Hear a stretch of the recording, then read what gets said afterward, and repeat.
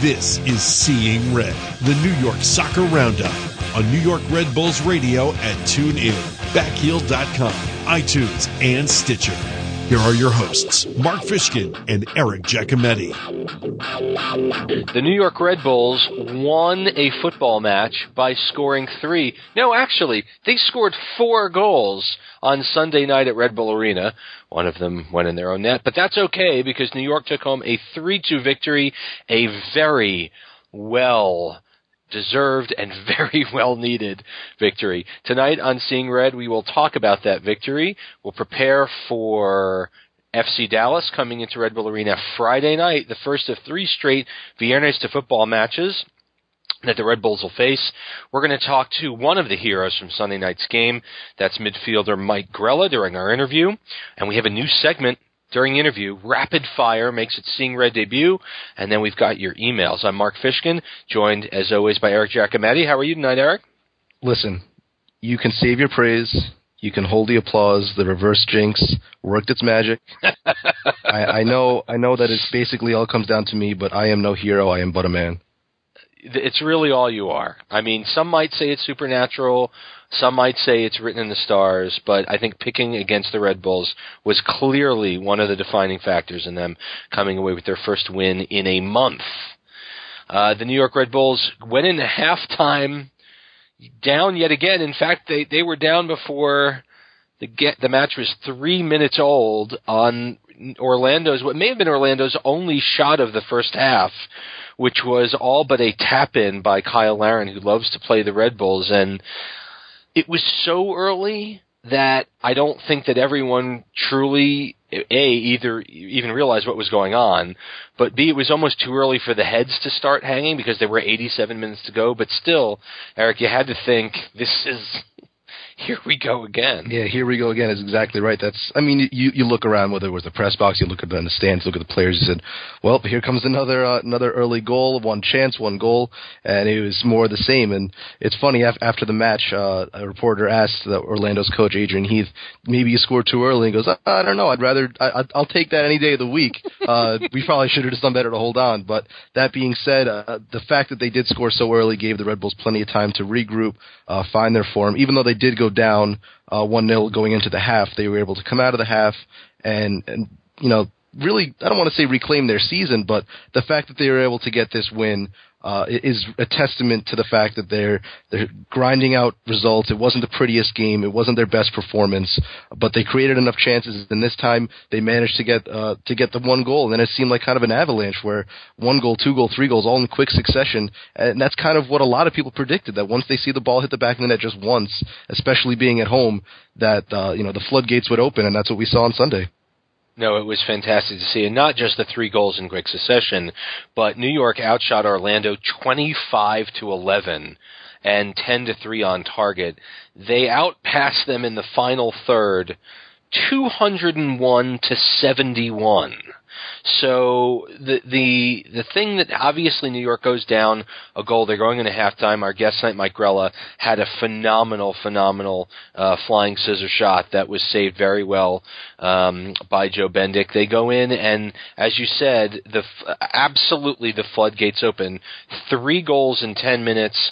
You can't say enough about the play of Sacha Kljestan, distributing the ball super well, creating Grella's opening opportunity with a nutmeg pass through the defense, assisting as well on the last goal from Bradley. We got to see Lloyd Sam get into the mix. He was busy all night long delivering quality balls in, had a great assist to Bradley. And frankly, Bradley is a huge part of the story because...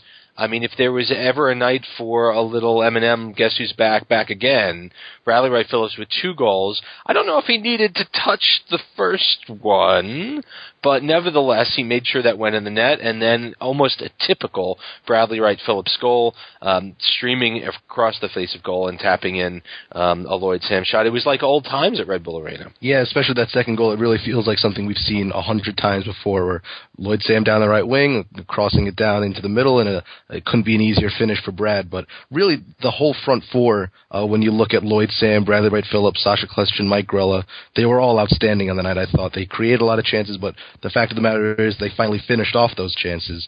And Jesse Marsh said after the match that it was the best performance for all four of them of the season. So it's a testament to how hard they're working in training and the fact that it came together. It was really nice to see, especially for Brad, who's been struggling mightily, and he's been in the crosshairs. He's been the guy that a lot of people are pointing out as maybe the linchpin to their success, and him not scoring, with 7-8 games into the season, it was a bit concerning for a guy that scored 44 goals over 2 seasons.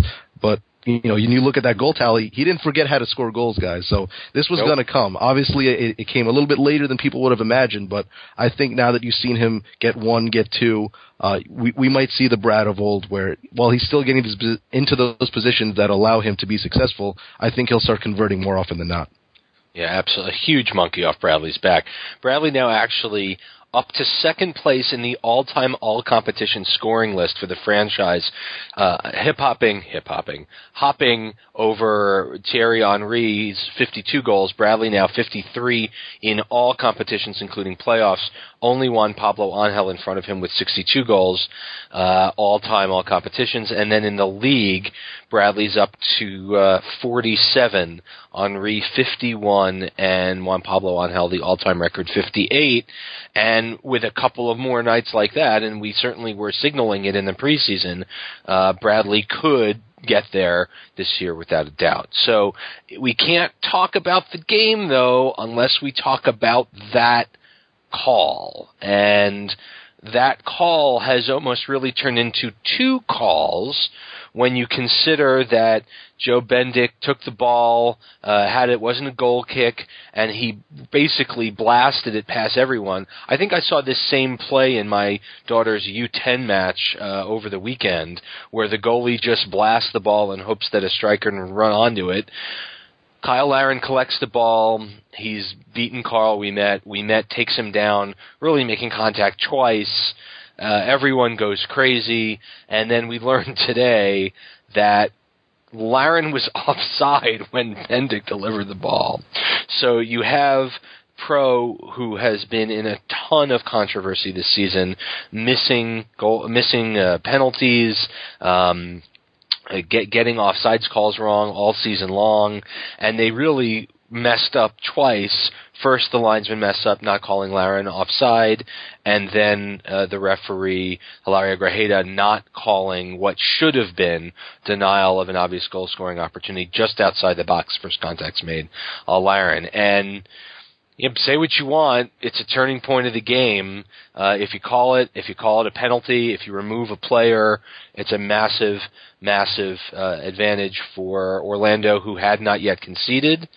And, I mean, is New York just happy to finally get a break? Because it seems like every one of these calls has gone against New York all season. Yeah, I mean, the old adage is that these things tend to even themselves out over the course of the season. I don't know how much validity there is to that. Maybe, rest in peace, Dan Dickinson, our stat guru, can maybe figure that out one of these days. But our stat guru.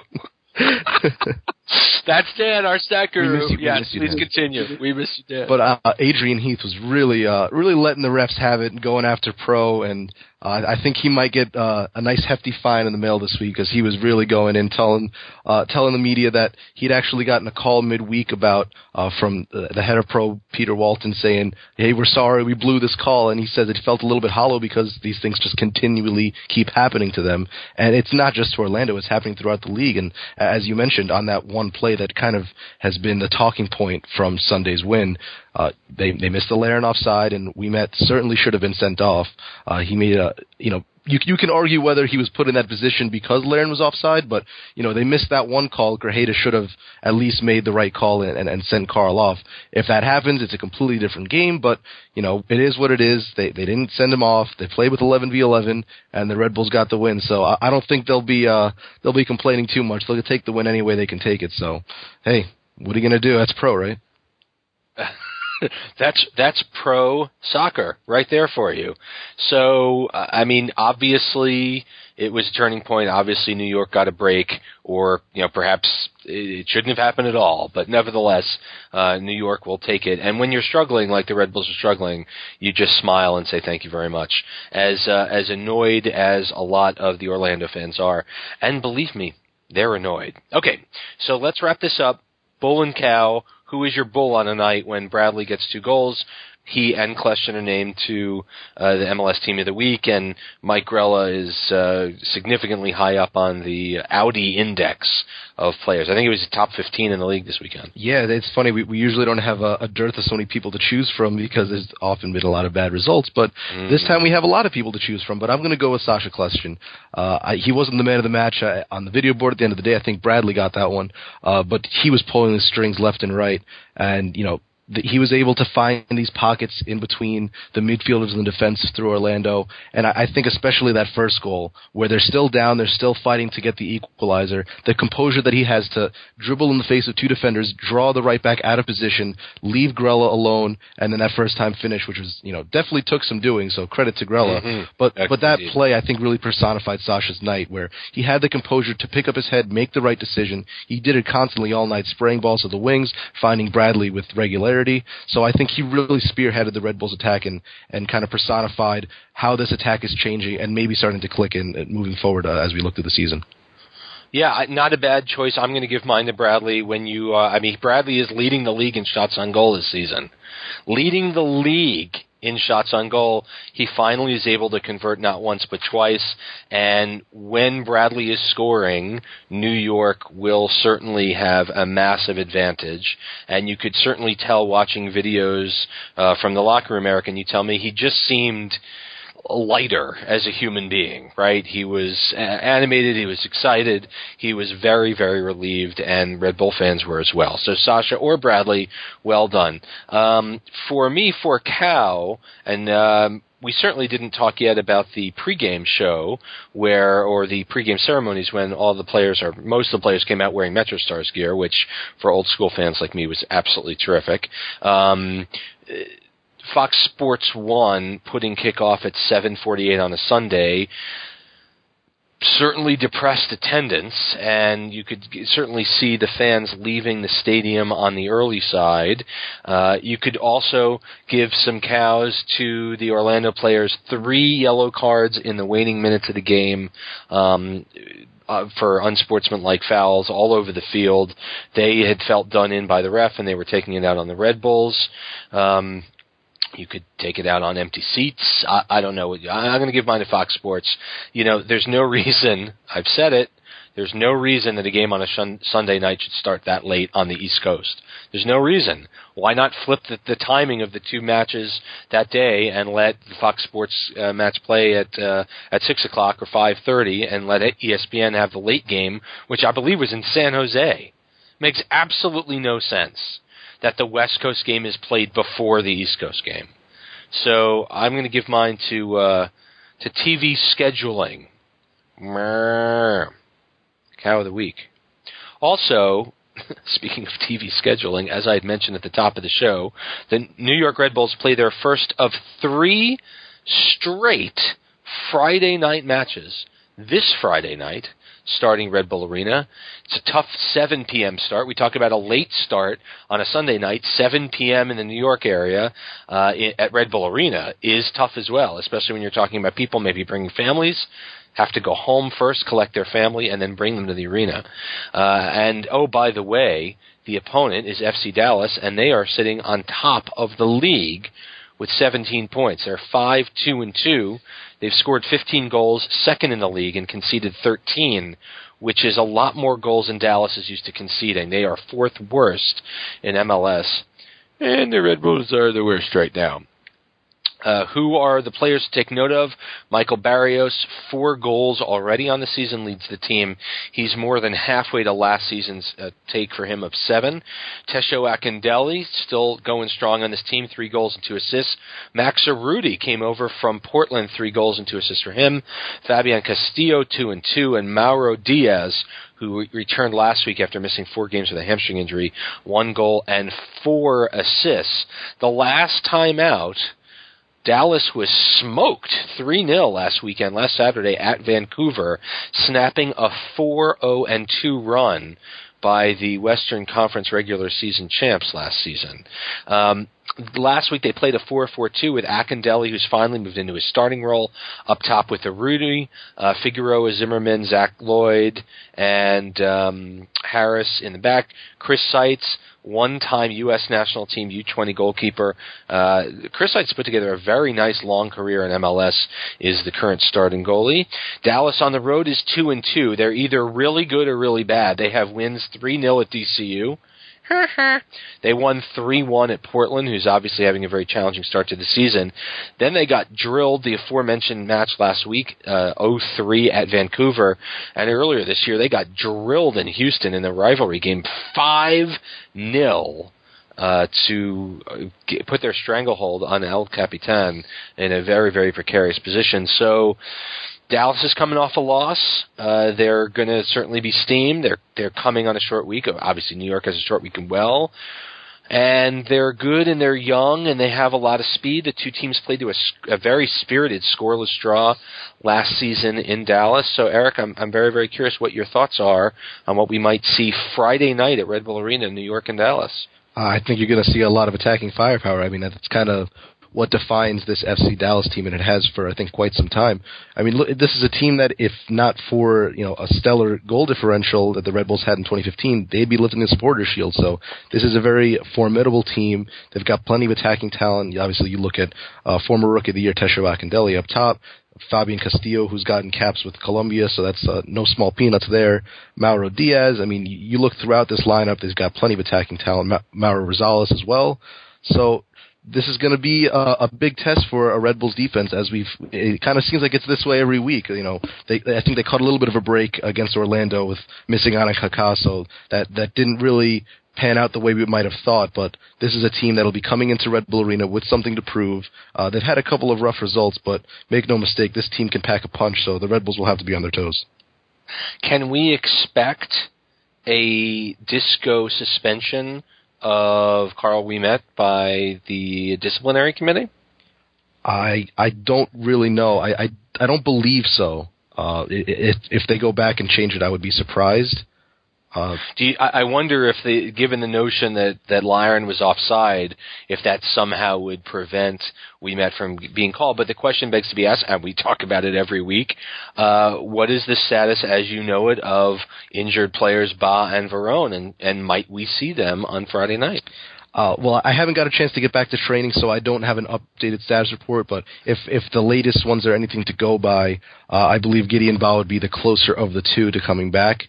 They were both listed as day-to-day, which is something that Jesse's gone back to continually. But I do think that, I don't know if it would necessarily be pushing it, but Gideon could be someone that features maybe off the bench. I don't want to speak for him. I'll wait till I get the official word. Okay. But I think Gideon might be someone that could be closer to getting ready. Verón is still, I think, a little bit farther away. But either way, any kind of reinforcements they can get will be a welcome addition to this team. Yeah, for sure. Ouimet obviously had a better first half than he did his second, when you consider both the play against Lyron and then, of course, the own goal late in the game, which tightened things up. And I think, as we wait for Damien Perenelle to continue to get healthy enough to rejoin the team, I think most fans would be looking forward to Ba returning to the starting lineup. So that said, New York and Dallas. New York's on a high, Dallas is on a low. New York second home game in 6 days, which is certainly a little strange and not ideal, but I'm just curious as to your prediction, since you did so badly last week in your prediction, Eric. What should we hope to see? What do you think is going to happen Friday night, 7 p.m. at Red Bull Arena? Well, we have to be careful because we can only invoke the reverse jinx but so many times. So are you going to save it? What I believe will happen is a 2-2 draw, as I alluded to. The attacking talent that FC Dallas possesses. I think the Red Bulls, maybe they've got a spark now. They've got a little bit of momentum on the offensive third. They're starting to finish some chances. So, maybe a 2-2 draw. It seems fitting to me. Yeah, all right. I'm going to call it. I wish I could tell you that after the exhibition that the Red Bulls put on, that everything's going to be sunshine and moonbeams. I think this Dallas team, coming off a loss, is going to be very upset. Also consider the team will basically have gone Dallas, Vancouver, back to Dallas, and then to New York. It's a lot of travel in a short period of time. They're obviously on a short week as well. I don't know. I see this maybe 2-1 for Dallas. I think Dallas has a lot of good young talent, a lot of attacking talent, and I think you're going to see it. I don't think that it's going to be a performance by New York that people are going to necessarily be upset about. I think Dallas is just class, and I think New York may need a couple more weeks and perhaps the return of Verone to the field to really kind of ramp up to put a sustainable run together. So when we're back on Seeing Red, we're going to speak to Mike Grella, midfielder of the New York Red Bulls. He's coming up in just a second. You're listening to Seeing Red. Mike Grella is our guest this week, Seeing Red, the New York Soccer Roundup. Mike has 2 of New York's 7 goals this season and was instrumental in New York's 3-2 win on Sunday night against Orlando. His goals sparked a comeback in the match New York desperately needed, and in 48 appearances for the Red Bulls in now 1+ seasons, Mike has 12 goals. Mike Grella, welcome back to Seeing Red. How are you tonight? Very good, very good. How are you guys? We're good. We're glad you were able to join us. The team headed into the locker room at halftime, down a goal once again at the break. Talk to us. What was Jesse's halftime talk like? Yeah, I mean, it's probably a lot of people probably wouldn't be able to guess it. He was really composed and really was adamant that we shouldn't get frustrated and should just kind of keep plugging away, which was sort of been the message from the early days. It's been just keep plugging away, keep doing what we're doing, and don't give up the second goal.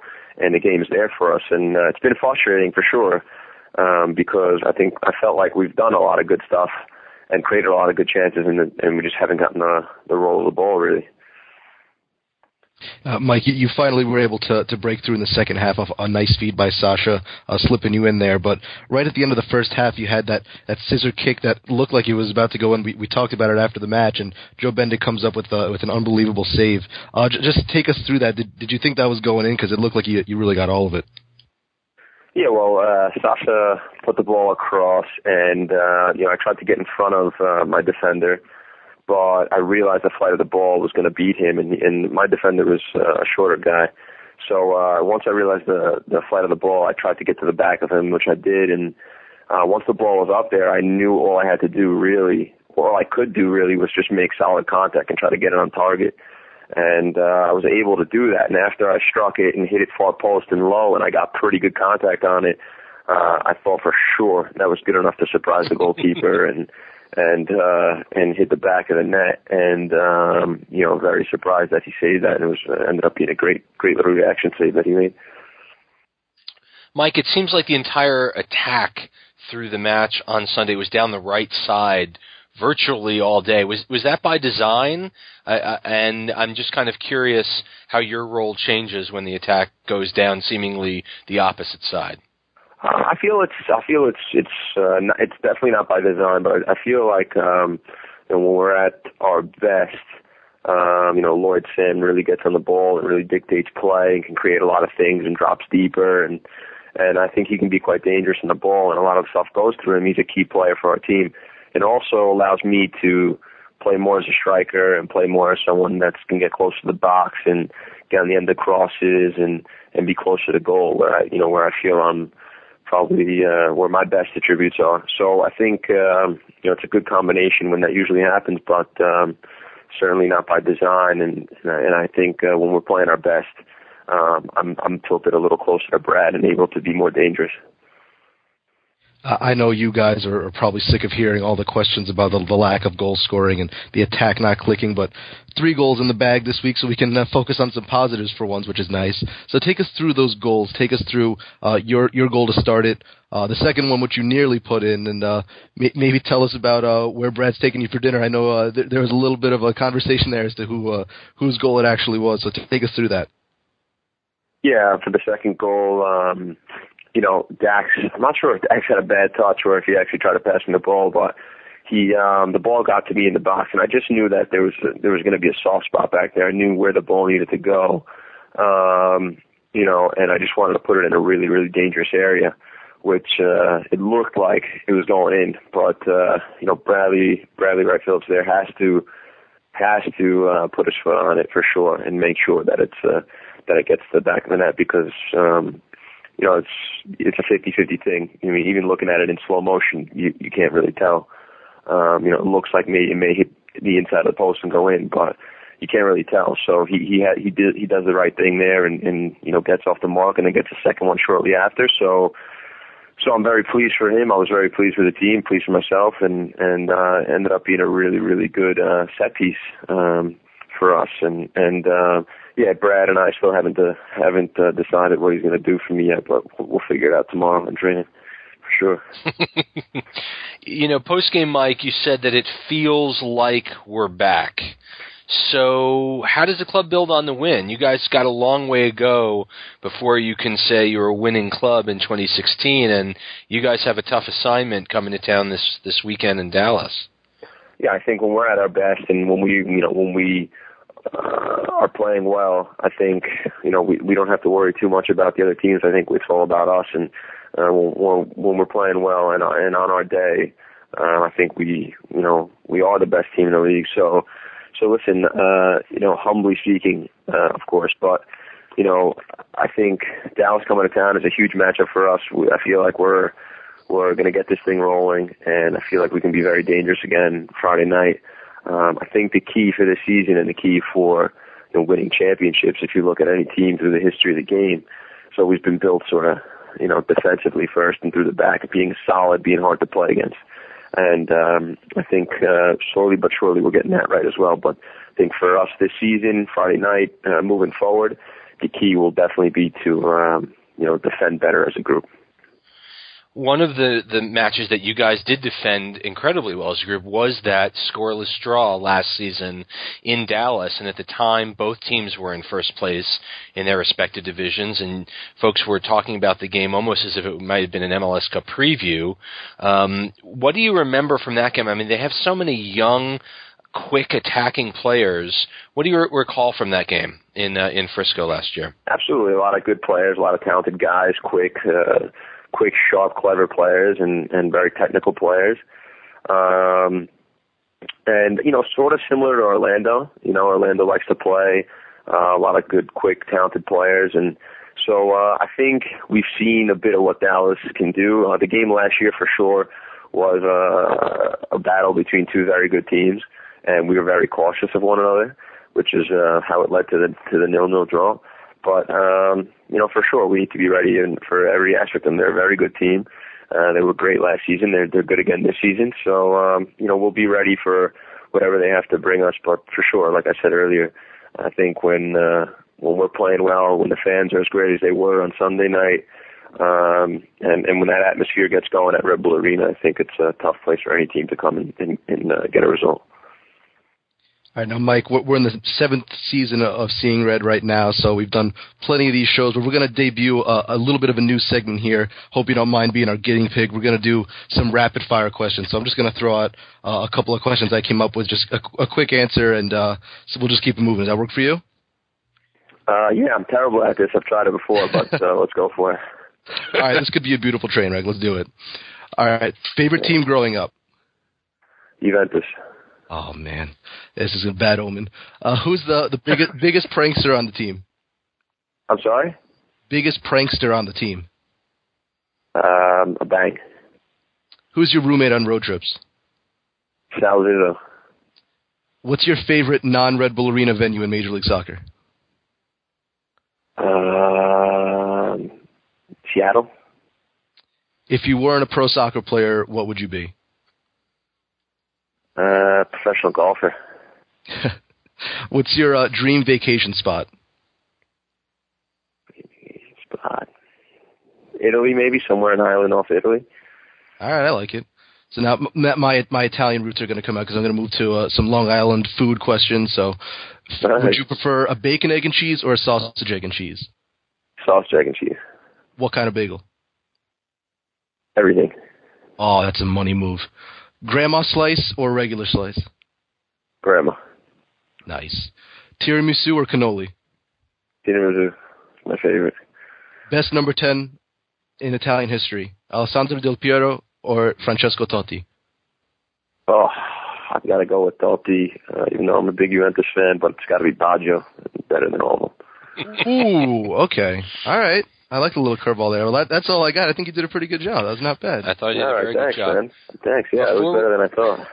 Before we let you go, Mike, we have asked our fans on Twitter tonight as we were getting ready to talk to you if they had any questions for you.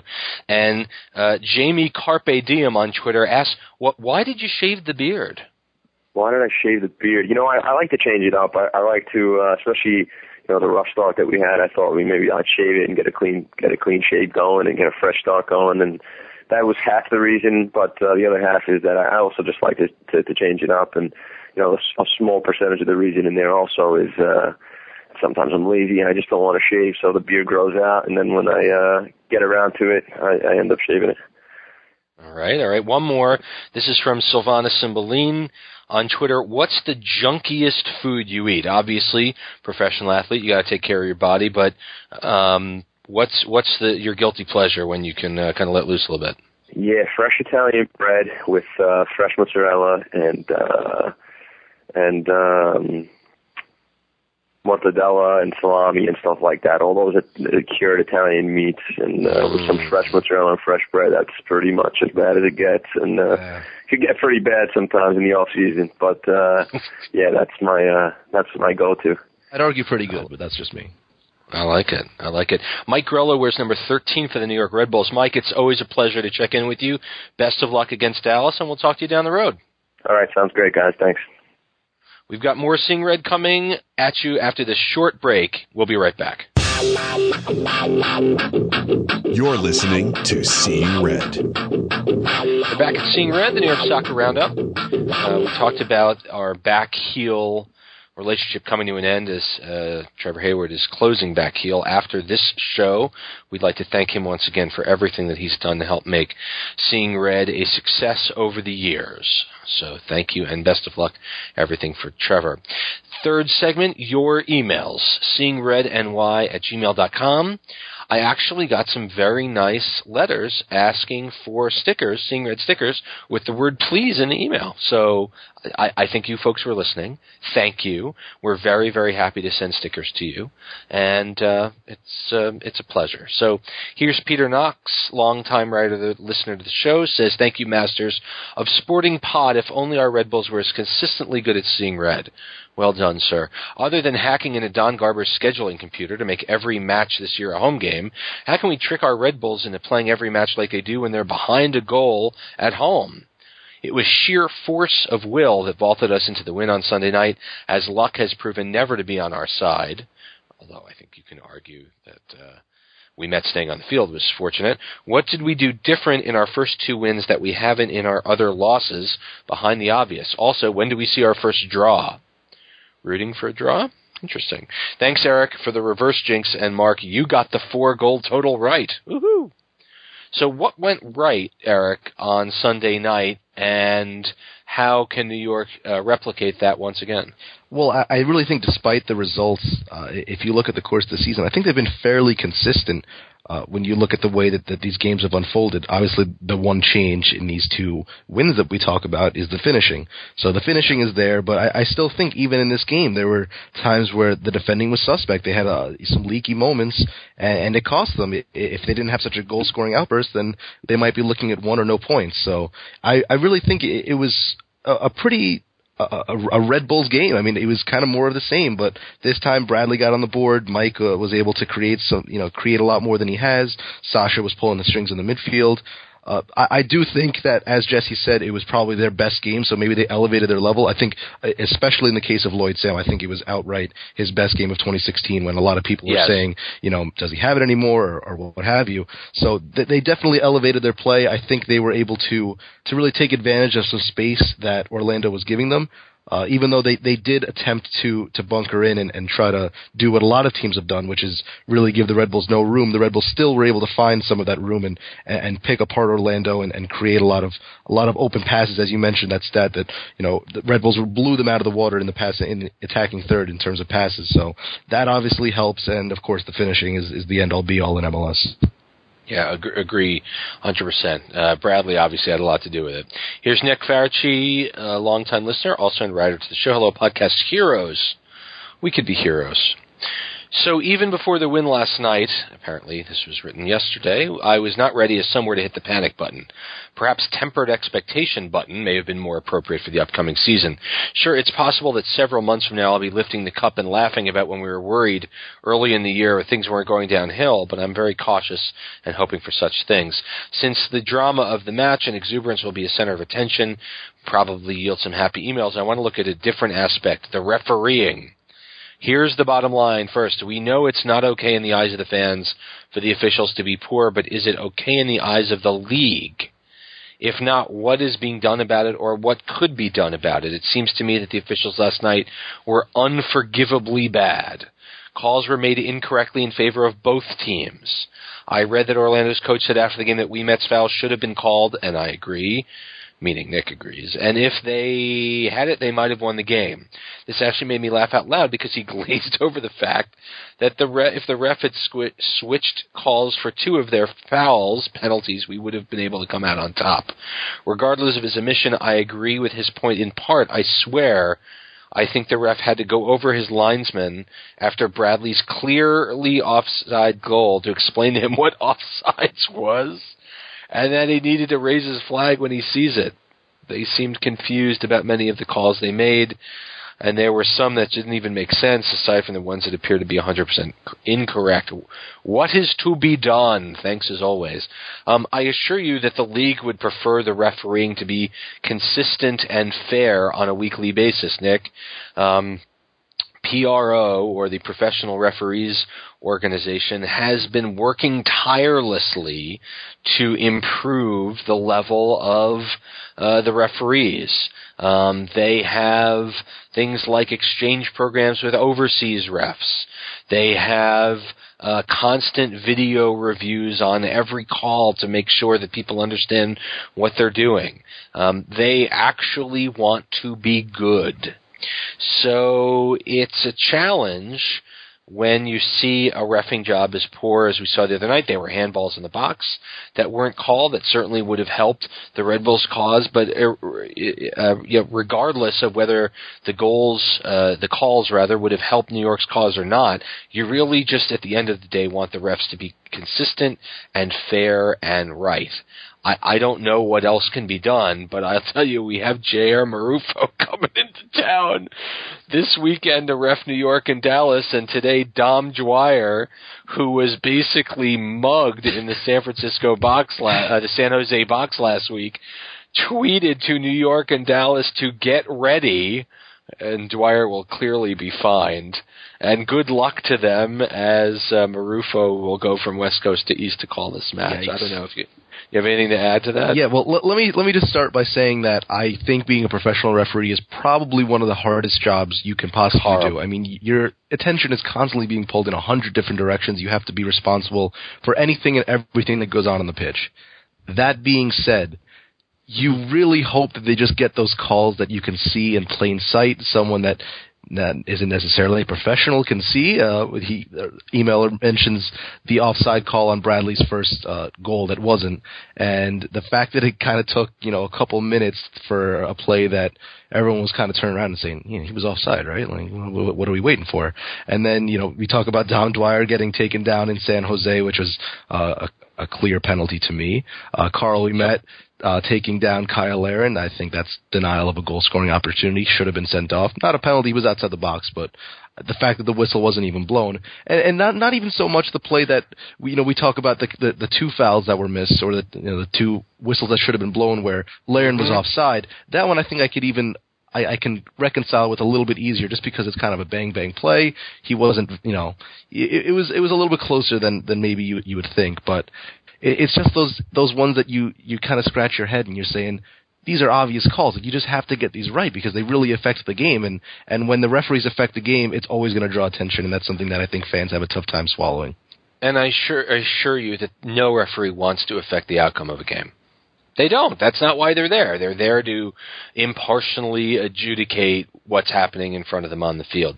Let me ask you this. Let's go just stretch this topic a little bit. Would you be in favor, Eric, of some sort of limited replay, whether it's determining whether a foul was inside the box or out or offside, as long as it can be adjudicated in a quick manner? I don't see why not. I mean, we've seen it started to implement, I mean, even in my lifetime where, I remember sports like baseball didn't have replay, and all of a sudden it's kind of being implemented, and there's the same cries of, it's going to slow down the game, it's going to ruin the game.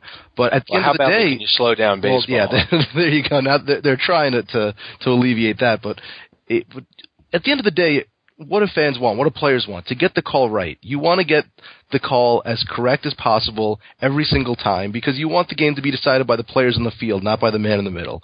So if that requires taking, a 2-minute step away to, call into the headquarters in New York and just make sure that they get the call right, I think it's worth the time. It's not as if we don't see time wasting in soccer with guys, sitting down in the field, feigning injuries and stuff like that. So to take a few minutes just to get the call right, I think it would go a long way. It doesn't need to be a long, drawn-out process, but getting the call right obviously is the most important thing.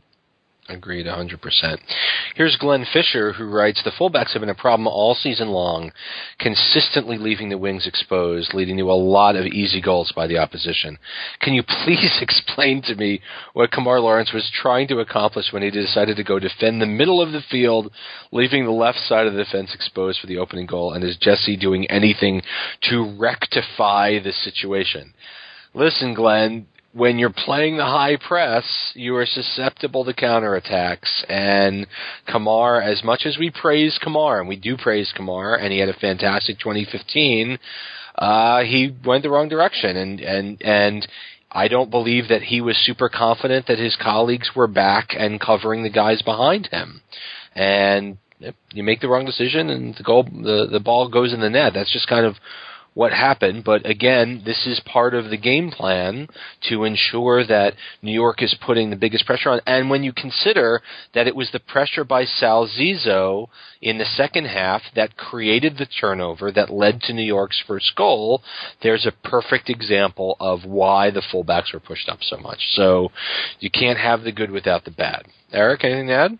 Yeah, I mean, I think everyone kind of saw it on that first goal where, I'm watching Kemar push up the left flank as he does with regularity, and then he's out of position in the counter. I'm saying, Kemar, like, where are you going? Yeah, where are you at? Go, buddy.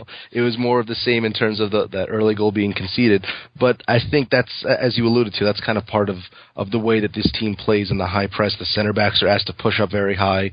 The wing backs really get forward. So it's just a matter of decision making, I think. And I think Kemar just flat out made the wrong decision. I don't think that means he's a bad player. I don't think that means that they necessarily need to make a huge tactical adjustment. I think that in that particular moment, he made the wrong call. He shouldn't have been pushing up so high. He got pulled out of position, and Orlando did very well to take advantage. But it's something that I can guarantee you will be highlighted in the film session coming up this week at practice. Kyle Larin has 4 goals against the Red Bulls in 2 games. Yeah, he's pretty good. He's all right. Actually, 2.5, I guess, because it wasn't he was given the red card in the first game last summer. Mike Goolsby writes, hey, guys, real quick. Caller we met needs to go. Every time the kid touches the ball, I get nervous. He got lucky last night with that no call and should be sitting Friday night. As for the attack, I'm sure I speak for everyone in red saying, about time. I'm already certain the Red Bulls take all the points Friday night against Dallas. Why? Because Sasha Kljestan. That man is a machine, and he didn't give up any on any play at any point in the match last night. He will lead us to victory this Friday. I'm worried about Orlando City on the road and DCU on the road. Make me feel better. Make Mike feel better. Make you feel better? We just got 3 points. So come on. And Bradley scored 2 goals. Everything's good. Don't you hear? That's pretty good. It's good. They're certainly good until Friday for sure. Listen, as per Carl we met, Carl is a young player, and he certainly had a good first half hour, and then things kind of went south on him. So to say that he is summarily, what is the word? He needs to go every time he touches the ball, get nervous. You also have to remember, and not strictly about we met, New York was currently, at one point, was missing their top 3 center backs, right? In Perenelle, Zubar, and Ba. And only one of them, Zubar has returned. And I thought he played pretty decently on Sunday night. We didn't really talk about Zubar a whole lot tonight. Almost had a goal. As did Ouimet. Both of them put headers over the bar that, with a little sharper finishing, could have, in essence, ended the game a lot earlier. In any case, not every team has to rely on their fourth choice starting center back, and Ouimet has certainly been thrust into the role. He has played well in spurts. He did not have a great second half, but c'est la vie. So, thank you for your note. Lastly, here's Chris Moulin. First, the praise. A huge thank you to you, Mark, Eric, and those who've hosted in the past. Not only have you made being a Red Bulls fan more enjoyable while waiting for the next game with excellent insight, great interviews, I didn't write this, and calmness in the face of every impending doom scenario, you have helped build the foundation of what an excellent soccer podcast is for all those following in your footsteps. Well, that is some quality sucking up. That's how you do it. Take notes, guys. Well done. You get a Bull of the Week just for that. That was beautiful. As for a question, what do you think the Red Bulls... I'm going to frame that. That was terrific. And now for the question. What do you think the Red Bulls should seek out more during the summer transfer window or even beforehand? I can't really do that. A veteran center back to lead the back line or a forward to complement BWP and Verón? Zubar has not been the leader expected, let alone his injury history, and Damian is still a while away from being game fit. At the same time, I feel it's clear we need another pure forward that works in the 4-2-2-2 in case the offense sputters again, or if BWP or Verón aren't available. Enter Alex Mule. Of course, there is a need for both, but if you were Ali, what would you prioritize? Thanks again for all you do, and good luck with the new segment Eric mentioned, with Grella that Eric mentioned. The fans, they pay attention. Love it. I love it. They really tuned in. And we hope you liked it. I thought it was terrific. I love Rapid Fire. I think we have to make that a staple. Okay. Who would you go for? Well, clearly, I think the Miroslav Klose talk has kind of calmed down, hasn't it? That was like a day and a half of intense focus on that one player, but I haven't heard a whole lot since then. Certainly a healthy center back that is quality is certainly something that every team would like to have. I think we have to actually see Gideon Bah and see what he can do over a longer stretch than let's check this out. Just how many times has Bah played? He hasn't played that many. Was it 3 starts? 2 starts? Hold on. We're going and checking as we speak. Well, I believe he got hurt in that Houston match, right? So it would be three games? Let's see. We're going to the stat sheet right now. Yes, right. 3 games, 3 starts, that's it.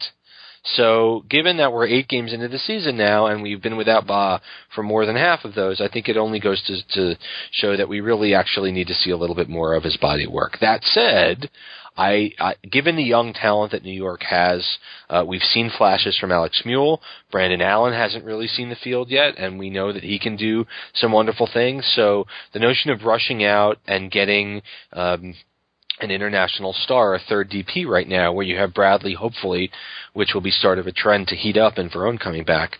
I don't know. I would vote for, if anything, a center back. How about you, sir? Yeah, I'd agree with you there. I'm no Ali Curtis, but in my humble opinion, I think it's easy when you look at the Red Bulls so far. If you look before this Orlando match and you say, well, we're not scoring and we're conceding a hell of a lot, so which way do we go? But when you look at the attack, I think you still have Bradley Wright Phillips who is maybe getting back on track. You have Gonzalo Verón, who is basically going to feel like a new signing because we've really only seen bits and pieces. So a healthy Verón adds a completely different dimension. And then you have Anatole Bang, who's proven to be a nice player that can give you a spot starter, come off the bench. We're seeing the emergence of Alex Mule. So we're definitely... we're seeing a lot of pieces that can come in and contribute on the offensive end. But when you look defensively, especially at some of these injury concerns, you wonder if there's enough cover. And I think long term, if the Red Bulls were to make a move, that it makes more sense defensively to try to shore up the back line, where that there's maybe a little bit more question marks lurking. Whereas I think as much as the offense has been sputtering at times and hasn't fired in all cylinders, I think that's more of a sure thing than the defensive end is. Yeah, agree 100%. New York, again, is playing Friday night at 7 p.m. at Red Bull Arena. The match will be on Unimas. If you cannot make the match, and for some reason watching in Spanish is not your bag, baby, please consider tuning in to Red Bulls Radio on TuneIn. Those that are super savvy, and even those that are not so savvy, can find a way to sync up your television with the great call of our friend Matt Harmon, along with Steve Jolly, who is also our friend, been on the show, and you can listen to live radio from inside Red Bull Arena, as you can for any game this season, all on the TuneIn app. So we encourage you to do that. Any closing shots before we finish this one up, sir? Not all hail the reverse jinx. I hope you all hail the reverse jinx. Hope you all enjoyed Rapid Fire. It's something we might start to integrate into future shows. Maybe get some feedback on Twitter and email. Let us know how we did. But other than that, we'll see you on Friday, hopefully. Yeah, we'll see you on Friday. We hope you have a great weekend. We'd like to thank Mike Grella for being our guest tonight, and we'd like to thank you for listening. For Eric Giacometti, I'm Mark Fishkin saying thank you so much for listening to this episode of Seeing Red, number 252. Thanks, Trevor. Have a good night, everyone.